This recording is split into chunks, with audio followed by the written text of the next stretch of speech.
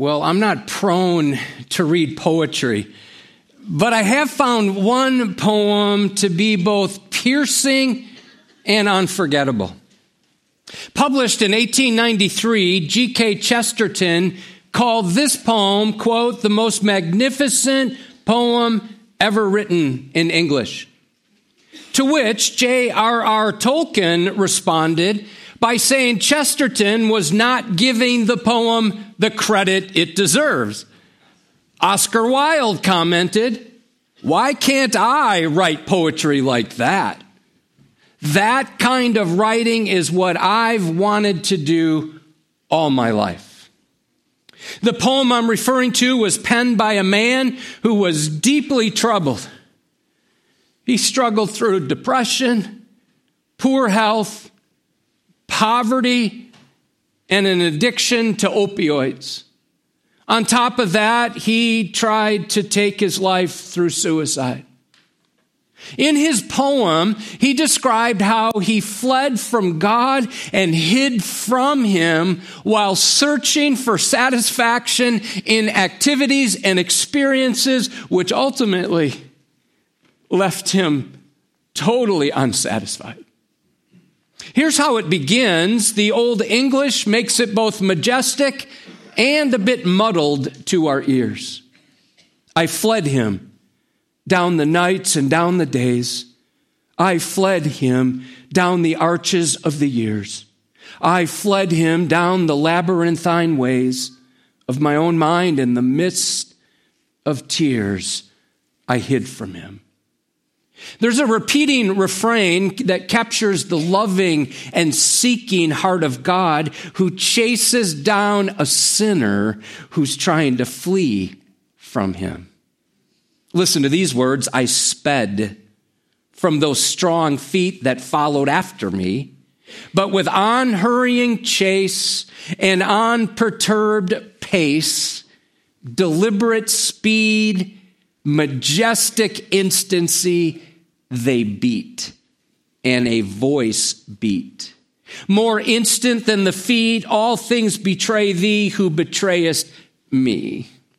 So this poem captures two truths. Truth number one, when we sin, we try to run and hide from God.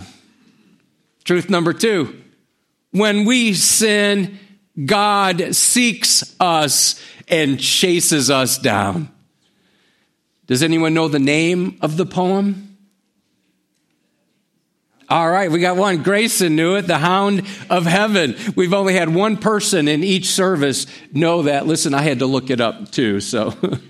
It's written by Francis Thompson, but if that triggered something within you, I did find a contemporary adaptation of that. It's an excellent short video. It's posted on the Sermon Extras tab on our website and mobile app. Aren't you glad there is no night dark enough to hide us? Aren't you glad that there is no flight swift enough to carry us away from the pursuing love of God?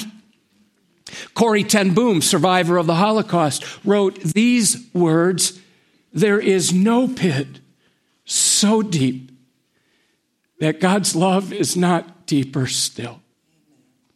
Now, the Puritans were fond of referring to God as the Hound of Heaven, and that comes from this poem. But actually, Adam and Eve were the very first humans who heard the hound, the holy Hound of Heaven, pursuing them. After being tempted by the serpent, that was our topic 2 weeks ago when we walked through the steps the serpent used to tempt Eve. Last week we saw the slippery slope of sin. Well, today we're going to see how this first couple experienced so much shame. They were just loaded with guilt that they tried to hide from the one who alone is holy, holy, holy. In order to honor God and His Word, I'm going to invite you to stand and let's read together 3 verses from Genesis 3. We've been walking through these opening chapters verse by verse. We've slowed the pace down so that we can dive into the depths of these words that tell us more about who God is, more about our condition, and more about what he's done to chase after us. Let's read now, beginning in verse 8, being reminded that this is God's inspired and inerrant and authoritative word. Let's read together. And they heard the sound of the Lord God walking in the garden in the cool of the day. And the man and his wife hid themselves from the presence of the Lord God among the trees of the garden. But the Lord God called to the man and said to him, "Where are you?" And he said, "I heard the sound of you in the garden, and I was afraid because I was naked, and I hid myself." You can be seated. Here's our main idea. God loves to seek sinners, and he longs to save them. The first point is this: God comes to us relationally when we try to hide from him. And so after Adam and Eve sinned, would you note, they heard, I'm in verse 8, the sound of the Lord God walking in the garden. Now, this is the first theophany in the Bible. A theophany is defined as a visible manifestation of God that is tangible to the human senses. Actually, I wonder if this was a Christophany, where we see the pre-incarnate appearance of the Lord Jesus Christ. Well, once again, we see how God is referred to as Lord God. That's Yahweh Elohim. That emphasizes both his power and how personal he is, his personal presence. You'll observe 3 times in these verses, he's called the creator and the covenant keeper. And the Hebrew suggests this was a normal and regular practice for God to be walking among his creation, to be present with them in this natural and intimate way. This is further evidence that the garden was actually like a temple, and Adam served as a priest, and Adam and Eve enjoyed God's presence in this sacred sanctuary. The idea behind walking implies movement. It literally means to walk back and forth. Oh, this picture is so beautiful. God came walking. He came walking, not running and chasing after and ready to clobber. He came walking. You see, God is not distant from his creation. He walks among us. We see this in the book of Leviticus chapter 26, verse 12. And this is so tender, I will walk among you. I'll be your God, and you shall be my people. Do you know one of the greatest compliments you could pay to somebody is if you were to say these words: he walks with God. Or she walks with God. Wouldn't it be great when someone says your name, that's what they would say next? That they walk with God. I'm reminded, Genesis chapter 5, verse 22, Enoch walked with God. Next chapter, Genesis 6, verse 9, Noah also walked with God. The cool of the day refers to late afternoon or early evening. The Hebrew speaks of the spirit or breath. It literally reads, in the breeze of the day, when the evening winds would blow gently through the garden. In that culture, it was common for people to take walks late in the afternoon, early evening, because it wasn't as hot. It was cool. And during this time of the day, we even tend to become quite reflective. The day is almost over. We think back on our day. We look ahead to the next day. I know that's the hardest time of the day for my dad. See, my mom died a little over a year ago, and boy, that time, late afternoon, until my dad goes to bed. He's alone. He's thinking. He's remembering times with his wife. He mourns as memories flood his mind. And so as the breeze blows and the night begins to fall, I wonder if Adam and Eve are mourning the loss of the companionship they had with God before they sinned. As they had this comfort with God before they try to cover up and try to conceal themselves. It makes me think of the words to the song, In the Garden. Now, that song was actually written with John chapter 20 in mind, when Jesus, the resurrected Jesus, is having a conversation with Mary in the garden. But I think it applies to this garden as well. He walks with me and talks with me, and he tells me I am his own. God wanted to walk and talk with Adam and Eve, but instead they balked. They bailed. And in the place of being free, all they wanted to do was flee and hide behind a tree. Now, many people read the story of Genesis like this. Adam and Eve sinned. God came looking for them. He chewed them out, cursed everything in sight, kicked them out of the garden, locked the door behind them. Or something like that. But even though rebellion had ruptured their relationship with God, don't miss how the Almighty took the initiative and he searched for them while they were in hiding. Aren't you glad God graciously seeks guilty sinners?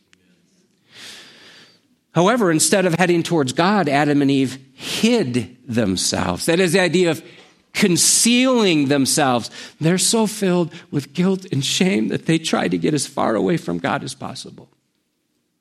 That phrase, presence of the Lord, God speaks of the wrath of judgment.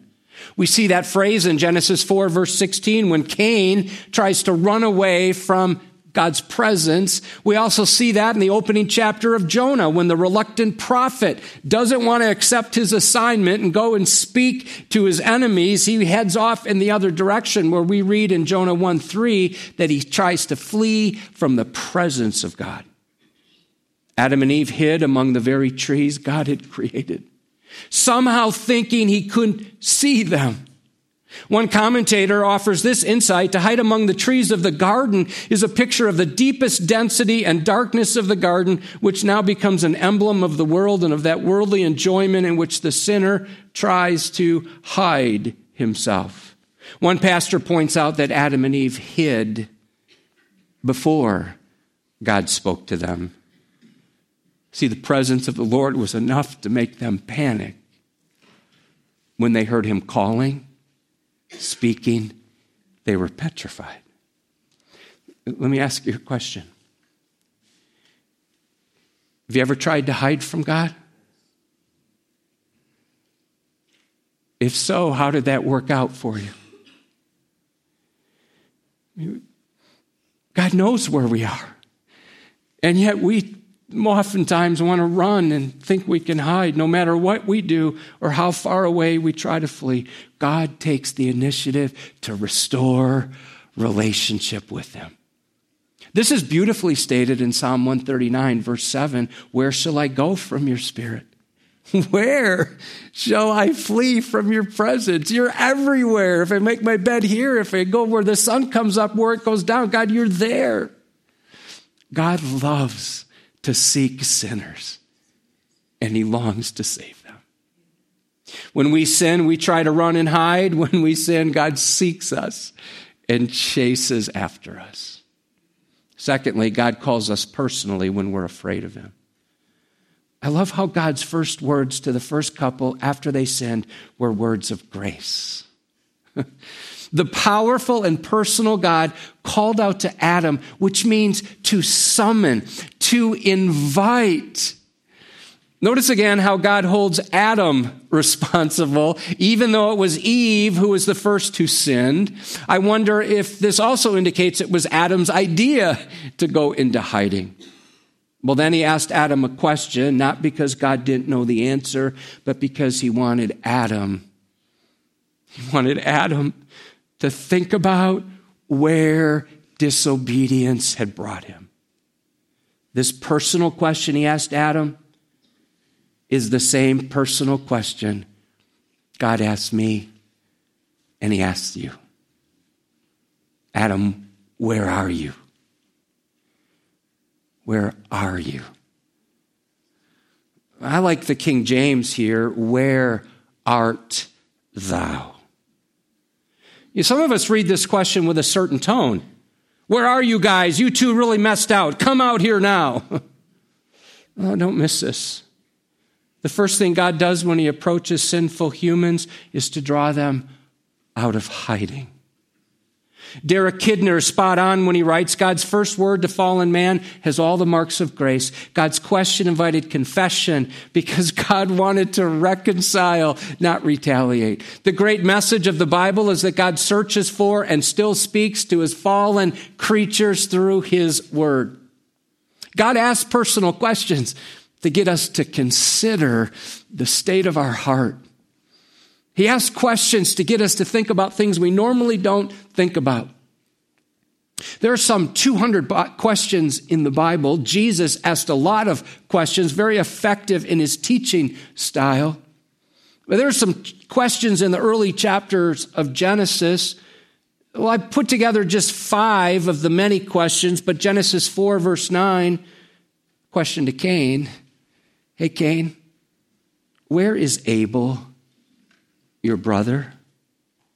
Or Genesis 18:9, speaking to Sarah, where, Abraham, is Sarah your wife?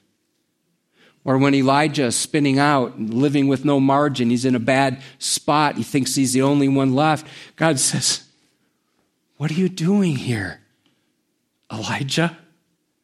Matthew 16:15, but who do you say that I am? Jesus asked, and Peter nailed the answer.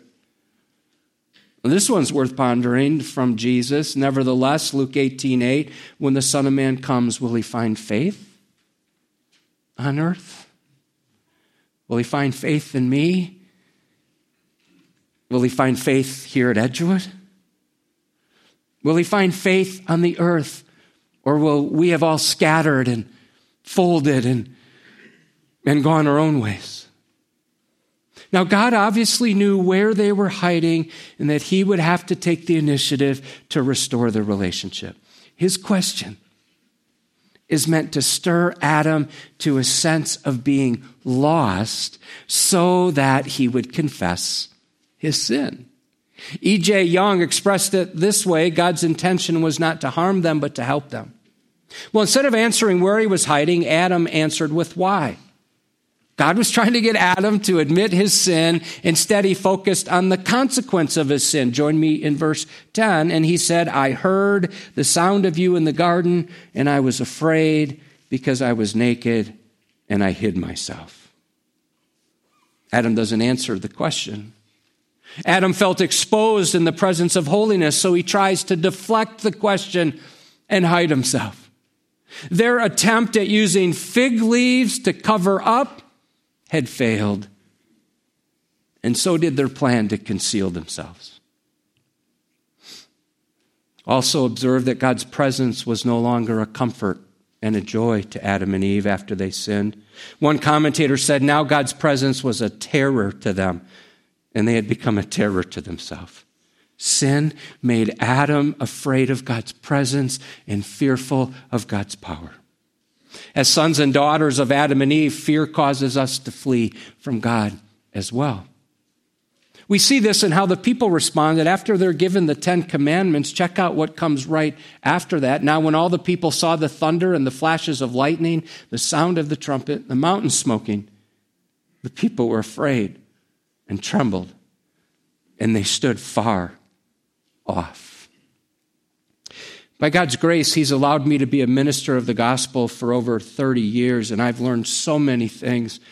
I just jotted down 2 things. Number 1, sometimes people avoid attending church or avoid being around other Christians because they don't want to face their sin.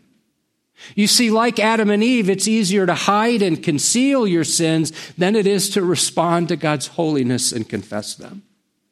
Remember when Isaiah encountered the holiness of God, his initial reaction was to push back. He said, woe is me, for I am lost, for I'm a man of unclean lips. Fear of exposure can cause people to unplug, and when they unplug, it's very likely they'll end up unraveling. And sometimes people skip church because they know, well, frankly, they know they're sinning, and they don't want to change. D.L. Moody's insight is spot on in this regard. D.L. Moody said, the Bible will keep you from sin, and sin will keep you from the Bible. You've probably all been there, right? If you're in a bad spot, you're just living for yourself, you're probably not drawn to the Bible at that point because you want to just kind of do the stuff you want to do. But actually, that's where we need to go, right? For freedom and forgiveness. Second thing I wrote down is God is the true seeker of lost souls. It's been common in the church world to refer to people who don't know Jesus as seekers. Now, I get that, I understand it, but Romans 3:10 through 12 says, none is righteous, no, not one. No one understands, no one seeks for God. All have turned aside, together they've become worthless. No one does good, not even one. I know in my own life, if it weren't for God knocking out some props in my life, if it weren't for God drawing me to himself, I would never have come. Because I was born running away and hiding from him. Incidentally, I wonder if Adam was expecting God's promise of death. Look at Genesis 2:17. But of the tree of the knowledge of good and evil you shall not eat. For in the day that you eat of it, you shall surely die. As the sun set, Adam heard God's voice. Perhaps he thought the Almighty was going to enforce his righteous justice. Don't miss how God's mercy did not vaporize them immediately. He came toward them like a tender shepherd calling out for his lost sheep. This makes me think of what Jesus said in Luke 19:10, for the Son of Man came to seek and to save that which is lost.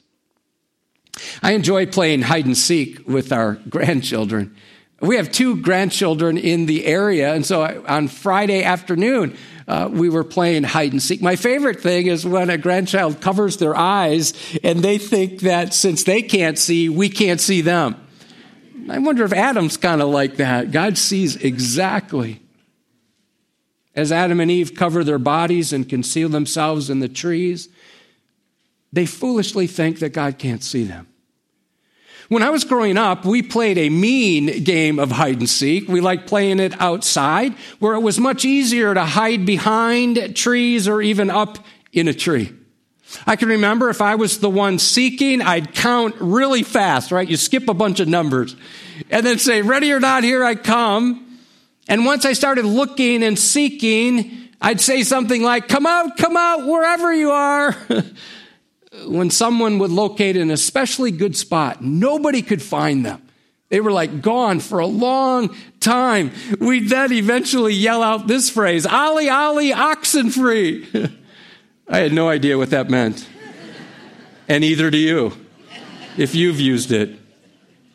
All we knew was it had something to do with the game being over, and the last one being found was declared the winner.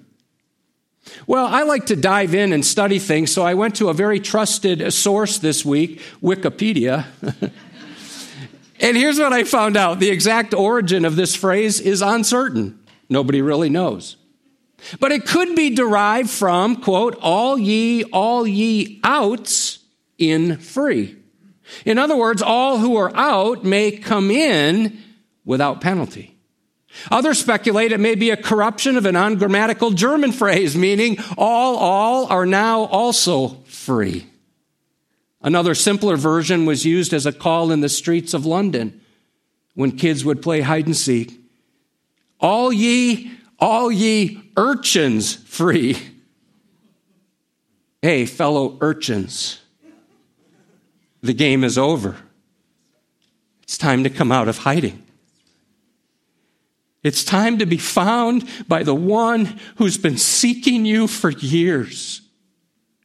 As one pastor put it, come out from behind the trees and move toward him and taste the sweetness of his mercy. Like you, I've observed and celebrated what has been happening at Asbury University and other college campuses. This week, I was challenged by a post written by a guy named Trevin Wax. Here's the title: "The Burning Question from Asbury Isn't About Asbury." I want to share a few helpful excerpts, and as I read, my guess is I'm going to get a hold of that entire article. You can get it on our Sermon Extras tab on the website or app. You've heard the news of spiritual awakening at Asbury. An ordinary chapel turned into an ongoing service of praise and worship, confession of sin, celebration of salvation, and has now garnered attention from all over the country and sparked similar stirrings of spiritual intensity in other colleges and universities. The burning question from Asbury isn't about Asbury. It's about you. It's about your heart. It's about your longing. It's possible to say you want revival, but deep down, to not want the discomfort God's presence might bring. It's possible to sing songs every Sunday asking for renewal while nursing grudges and bitterness that you don't want to be delivered from. It's possible to enjoy the division in the church, your theological tribalism, or the secret sins you harbor, or to take twisted comfort in your complacency. I do not understand Christian people who are not thrilled by the whole idea of revival, Martin Lloyd-Jones said, to which Trevin adds, I don't either. Whatever happens or doesn't happen at the Asbury Awakening and beyond, may we be marked by a living thirst for a knowledge of the living God and an irrepressible desire to see Him at work in power, doing whatever He and alone can do in us and through us. The thrill of orthodoxy results not in arms crossed, but in arms uplifted. Here's how he ends. And so we sing with Fanny Crosby, the little old blind woman, whose song still resounds, Savior, Savior, hear my humble cry, while on others thou art calling. Do not pass me by. This past Tuesday, the staff and deacons spent time praying for God to awaken us individually and Edgewood, to revive us. We're keeping Psalm 85, verse 6 in front of us. Will you not revive us again, Lord, that we may rejoice in you? We know revival must begin with each one of us personally and individually. I was deeply moved last Saturday night to see one of our young adults sitting in the very back there. She had her Bible open. She arrived about 4:30. I greeted her. She came to pray for the entire Saturday night service. And while I was preaching, I could see her in the back with her head bowed, their hands like this. I almost started weeping while I was preaching. There's a group of young adults here who arrive before Mainspring begins in order to pray for revival. So let me ask you a question. It's personal. You don't have to answer for me, but you do need to answer it.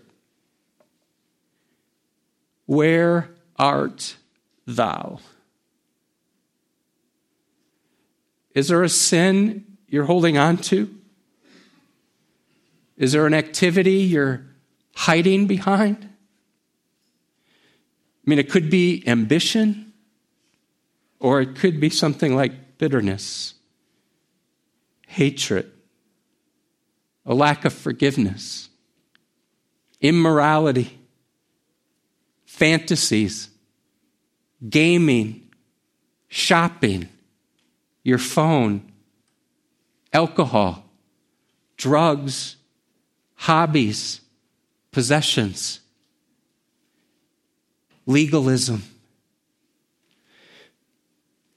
Many years ago, I heard a pastor say something, and I don't have this down word perfect, but I have the essence of what he said, and it was startling to me. It goes something like this. What % would you say you're surrendered to Christ? So ponder that. What % would you say you're surrendered? 50%? 75%? Well, 75% is better than being 50%. 85%? That's pretty good. 95%? That's even better. Or maybe you'd say, I'm 99% surrendered. That sounds really good, right? And then I heard the pastor say these words. I've never forgotten them. If you're 99% surrendered, you're still 1% short. Larry, you reminded us of that. To follow Christ is to die to self and follow him. To be 100% committed. To help with that, I commend a very dangerous prayer to pray. It's right from Scripture. Here it is, Psalm 139, verses 23 and 24. And if you pray this and you mean it, some things are going to go on in your own heart. Search me, O God, and know my heart. Try me and know my thoughts, and see if there be any grievous way in me. And then lead me, Lord, in the way everlasting. It's a great prayer to pray. If you don't know Christ yet, let me just level with you. You won't be able to hide from him when he returns. Revelation 6:16 says those who aren't saved would rather have rocks fall on them and be buried alive than face the righteous fury of his wrath. Check out these words. Fall on us, they cry, and hide us from the face. There's the word hide. From the face of him who's seated on the throne and from the wrath of the Lamb.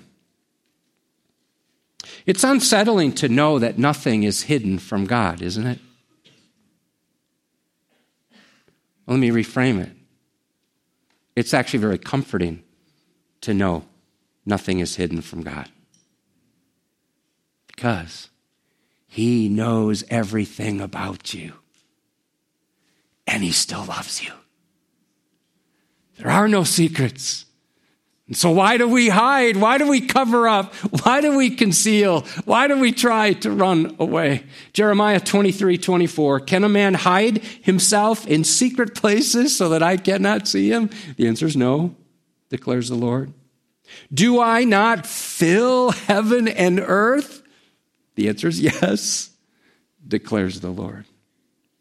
So instead of running and hiding, are you ready to see God's pursuit of you as loving and gracious? There's a picture book for children called The Runaway Bunny. This is written by the same author who wrote Goodnight Moon. I have no idea what that book's about. I've read it a lot. I'm still not sure. But in The Runaway Bunny, a small rabbit engages in this imaginary game of hide and seek, and he tells his mother he's going to run far away. His mother gives him this assurance, quote, "If you run away, I will run after you. Friends, when we try to evade and flee from God's love, we can hear his feet pounding behind us until we're driven to our knees in joyful surrender by the emptiness and futility of our earthly pursuits. One reviewer of the poem Hound of Heaven says this: his endless flight ends when the poet finally comes to see that the darkness of deprivation, which all along he feared, was really but the shadow of the divine hand stretched over him in love. You are loved, friend. Some of you think, no way. If you knew what I've done, if you knew what I'm doing right now, you are loved. So here's the question: are you ready to stop running and stop hiding? Because God loves to seek sinners and he longs to save them. My pastor friend, Ben Lovelady, man, I quote from him all the time, but I do not see any better writing on Genesis than Ben, and he pastors over in Silvis. He writes these words: was Adam created to be hidden? Could it be that even in his boldness, there was an element where God created Adam to be enveloped by something greater? Yet when Adam sinned, like a hermit crab that has lost its shell, he lost his strength and security and was now running scared, looking for alternate cover other than God. And worse, he runs for cover apart from God's glory, among the very trees he was commissioned to protect. Enter Christ. He is our hiding place.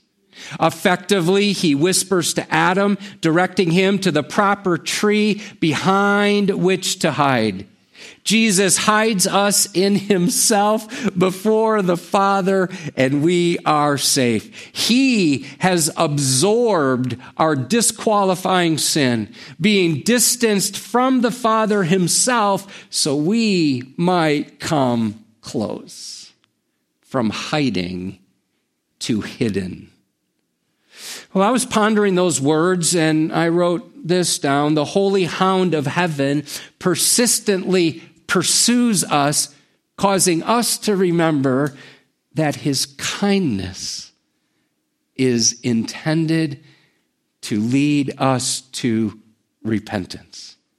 That's Romans 2, verse 4. God's grace will absorb our guilt when we turn to him alone. One of the lines from the Hound of Heaven refers to Jesus as cypress, that's the name of a tree, cypress crowned. Our Savior searches us and knows us. He climbs the cross for us to hide us behind his tree that makes us free. The tremendous theologian John Stott described his conversion this way, quote, "My faith is due to Jesus Christ himself, who pursued me relentlessly, even when I was running away from him in order to go my own way. And if it were not for the gracious pursuit of the Hound of Heaven, I would today be on the scrap heap of wasted and discarded lives." Let me circle back around. Are you tired of hiding? Do you want to stop trying to cover up your sins? That's a lot of work to try to manage your sins and manage your image and try to fool everybody and act like you're fooling yourself. That takes a lot of work.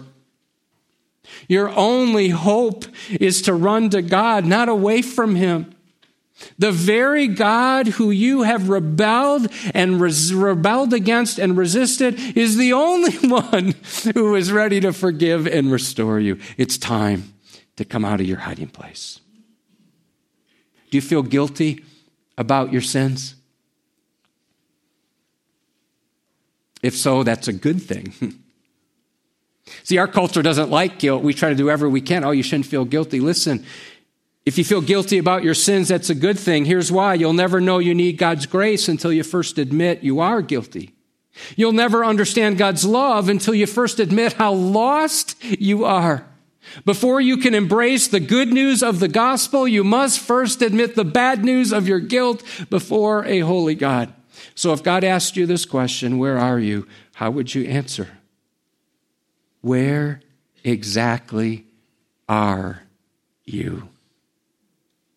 And what are you doing there? The Hound of Heaven ends with the wandering soul's final surrender to God's love. Rise, clasp my hand, God says, and come. Ah, fondest, blindest, weakest, I am whom thou seekest. Do you hear the footsteps of the Holy Hound? Stop running. Stop hiding. Allow yourself to be found by him. Turn and welcome him. Surrender to him. Come out. Come out. Wherever you are, the game is over. You know, Jesus only asks us to give up one thing to follow him. And that one thing is everything. He asks us to give up everything to follow him. And if you're not yet saved, today's the day for you to be saved. If you are saved and you've been living for yourself, you know you're not 100% surrendered, this is the time to fully surrender in an act of rededication. I'm going to ask you to close your eyes.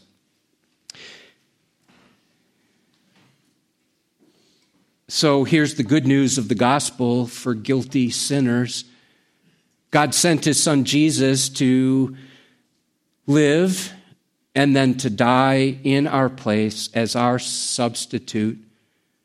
When his blood was shed, his blood paid the price for all of our rebellion, all of our sin.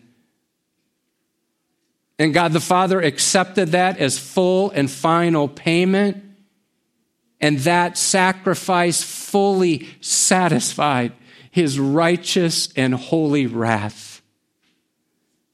And once you trust his death and his resurrection, your sins will be forgiven and you will be declared righteous.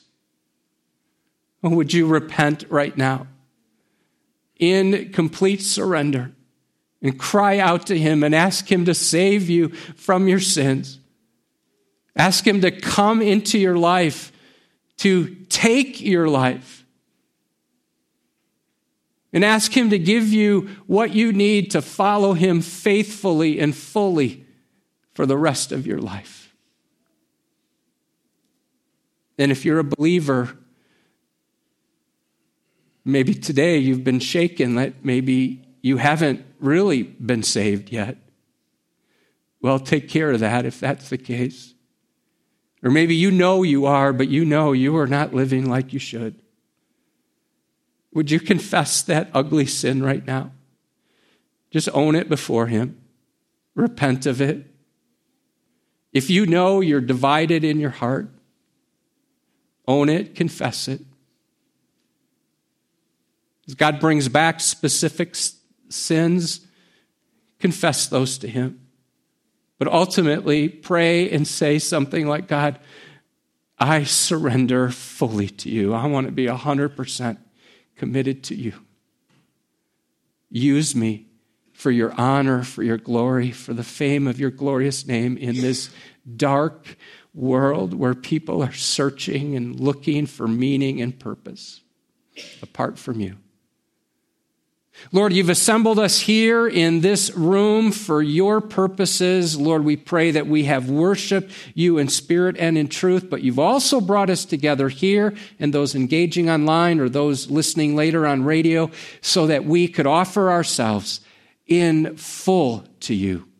Use us now for your glory and your honor. We pray in Jesus' name, and all God's people said, amen.